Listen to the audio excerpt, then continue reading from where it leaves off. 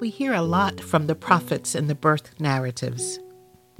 In ancient times, they foretold what was to come and often delivered a word of correction or warning. Stop, change, turn.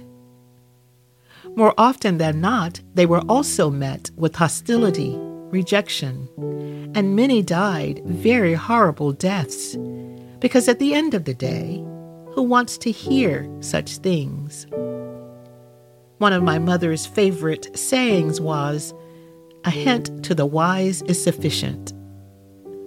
A wise person assumes there is something to learn, room to grow, ways to be corrected or amended, truths to be recognized, even if it hurts or is something we would rather not hear, let alone change about ourselves.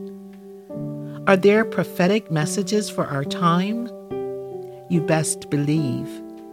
God still speaks, and the wisest among us take heed, and it can make all the difference in the world.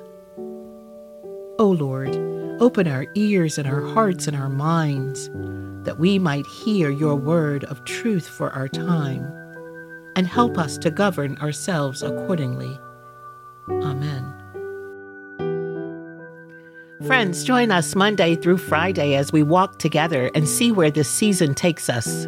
In order to not miss an episode, please subscribe, like, rate, and review on Apple Podcasts, Spotify, or wherever you listen to podcasts.